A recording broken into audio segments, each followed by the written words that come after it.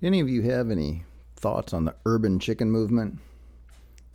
I kind of thought it was dying down as a thing. I mean, 10, 15 years ago, there were chickens running all over town. It was illegal then, or at least it was where I live and in a lot of cities and municipalities around the country. And it maybe had a certain appeal that it doesn't now that I think they've made some sort of rules for it. People would get roosters, God knows why, and they'd crow when the street lights came on, or when somebody's front porch light came on, or when somebody drove down the street. I don't know. I don't want a rooster crowing in the middle of the night all the time. The little chickens be running around all over the place, and I know how to turn a live bird into food, so it was a good food source for me for a while there when I was a little bit low on cash. I'm just kidding. I generally don't steal live chickens. There's not too far from here, in a town near here, there's a Indian pizza restaurant, and they've got a not from the parking lot chicken pizza. Because, this area is famous for having, this started, I think, before the urban chicken movement, honestly. I think somebody probably just let go some chickens in these bushes along this strip on the freeway or on the highway by a lot of the strip malls and fast food restaurants and stuff. You drive through there, and there's just chickens all over the place. You go into the parking lot there. Sometimes we stop at the grocery store. They're going to and from the boat and park, and you walk by some bushes and it's full of chickens. Chickens sitting on eggs, chickens running all over the place. And we're like, we're here for chickens and eggs anyway. Let's just pick them up. I guess people maybe don't. Maybe they're, don't know how to clean a chicken, or maybe it's just chickens are so cheap that it's not worth it, or maybe they think the chickens aren't healthy because they're not shot full of antibiotics. I don't know, but I do think about grabbing. Maybe I'm just thinking of that Taj Mahal song. That Taj Mahal song from the 70s. It's off of Recycling the Blues and other stuff. It's a great tune. It's called Cakewalk Into Town. It's one of my all-time favorite records with Howard Johnson, a great jazz tuba player, taking up the bass parts. Anyway, Taj sings, "My work done got scarce, honey, my work, it done got hard. I spend the whole day stealing chickens, mama from the rich folks' yard." Anyway, that album that I listened to so many times, I memorized every scratch on it, really forms my intellectual framework for understanding the urban chicken movement, because it's mostly, in my experience, rich folks who are raising these chickens in their backyard and sometimes in the street. It's not primarily people who need the food, I don't think. My neighborhood's full of chickens.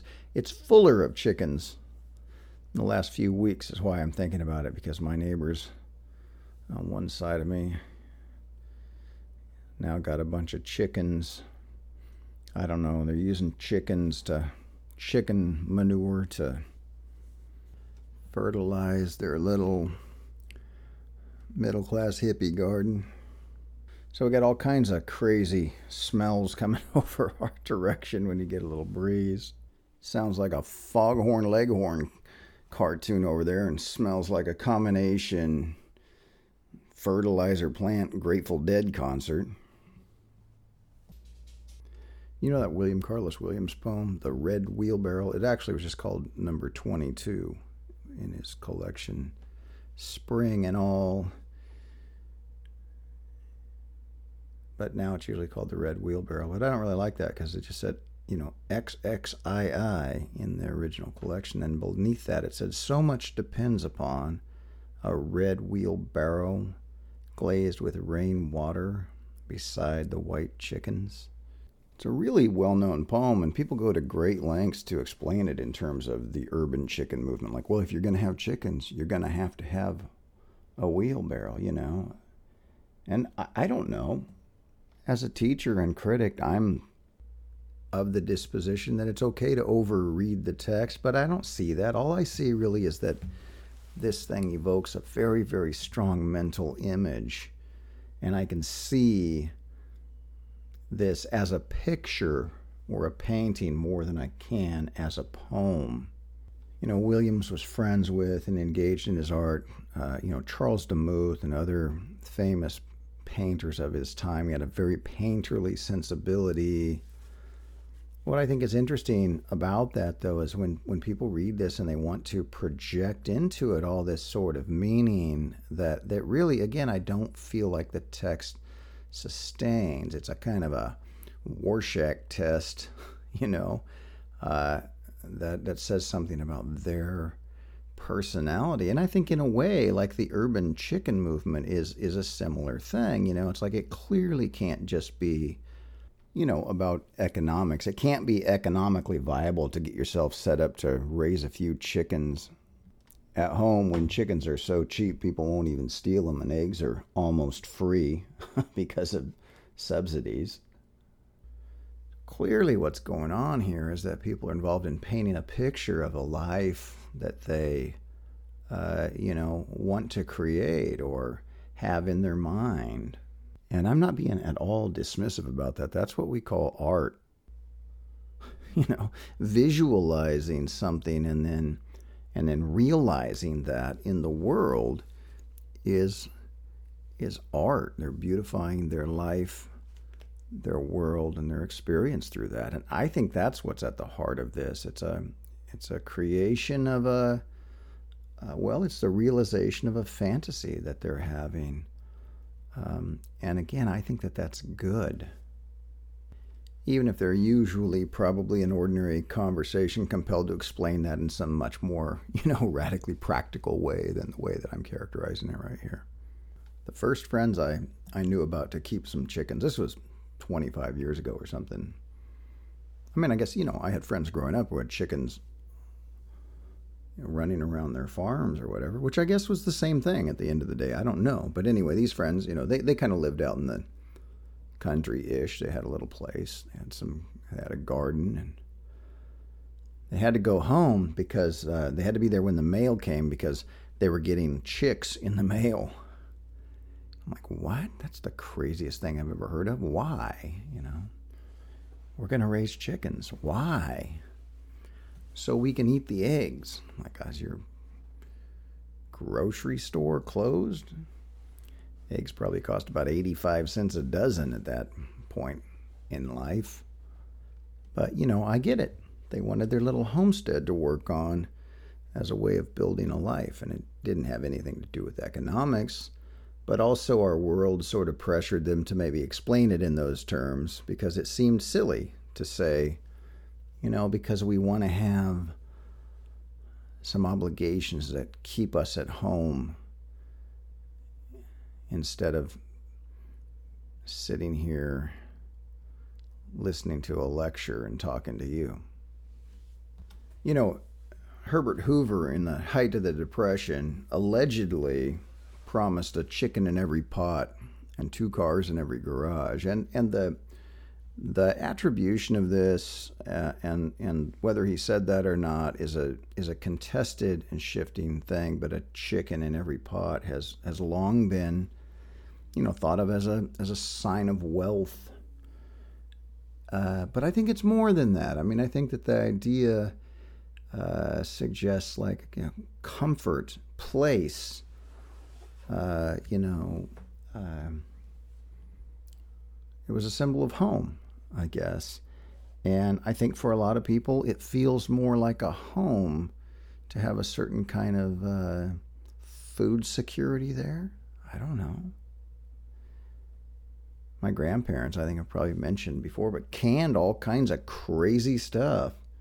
You know, you should go through the garage like a museum of canned things that they'd grown. They'd known food insecurity, as we call it now. They'd known what it was to be poor. They knew how to stretch things out over the winter when my granddad was laid off. And having a bunch of food around like that was comforting. And I think that it might not be so much about food anymore, but having those chickens around, having a garden, having that kind of life is comforting to people.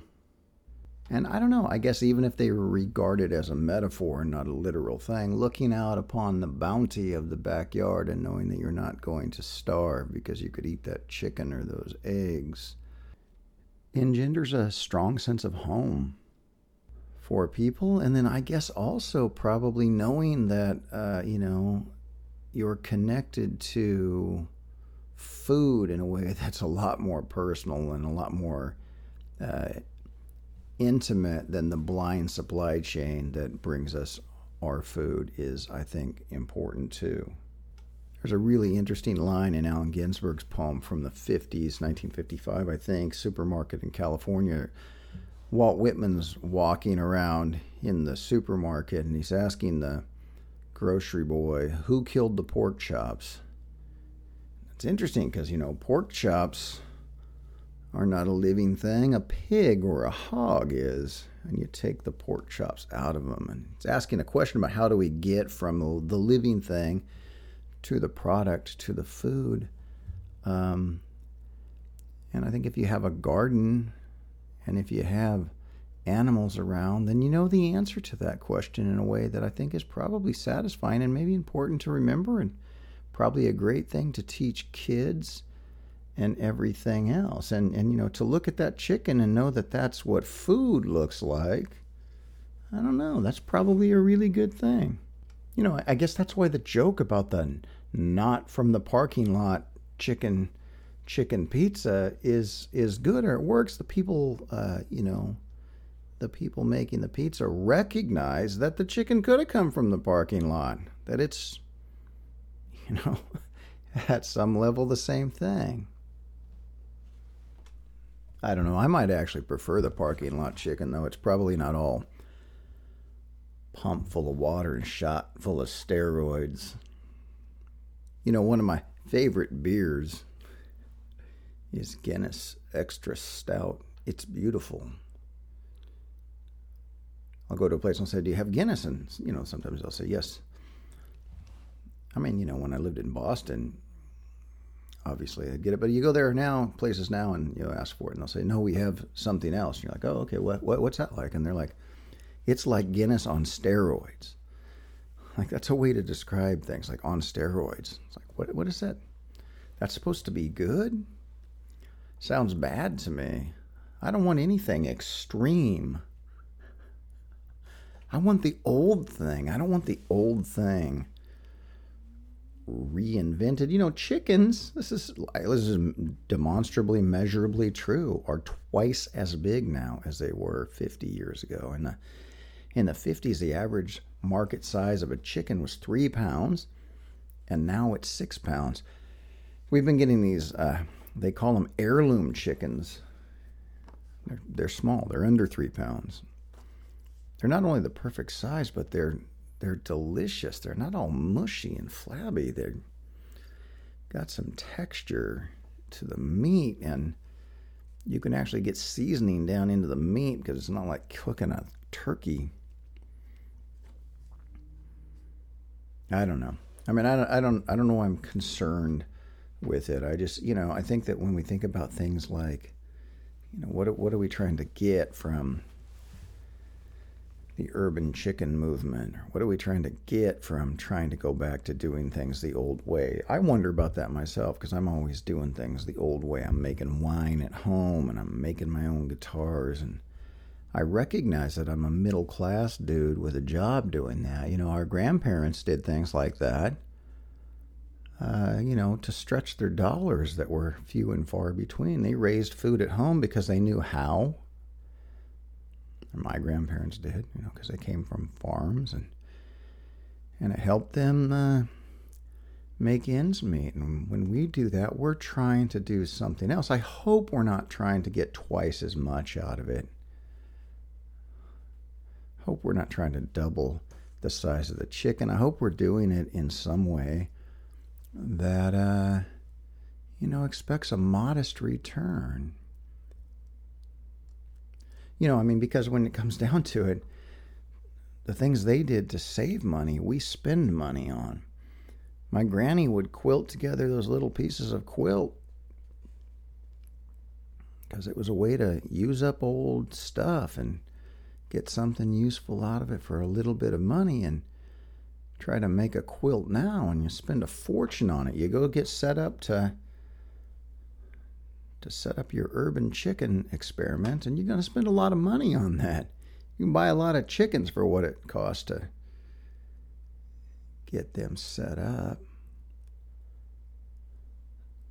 So I guess what I hope for is that we're not thinking about that in economic terms, and we're not thinking about it in terms of capitalism anymore. We're not thinking about it in terms of like, we're going to put this much in and get twice as much out of it, because I don't think that we are. But I think that if we think about doing these things for different reasons that are outside of economic terms, and we're not, overly nostalgic about the outcome, and we're not overly, capitalist about the outcome. So we don't want it to, give us twice as much or stretch the dollar like it did for our grandparents.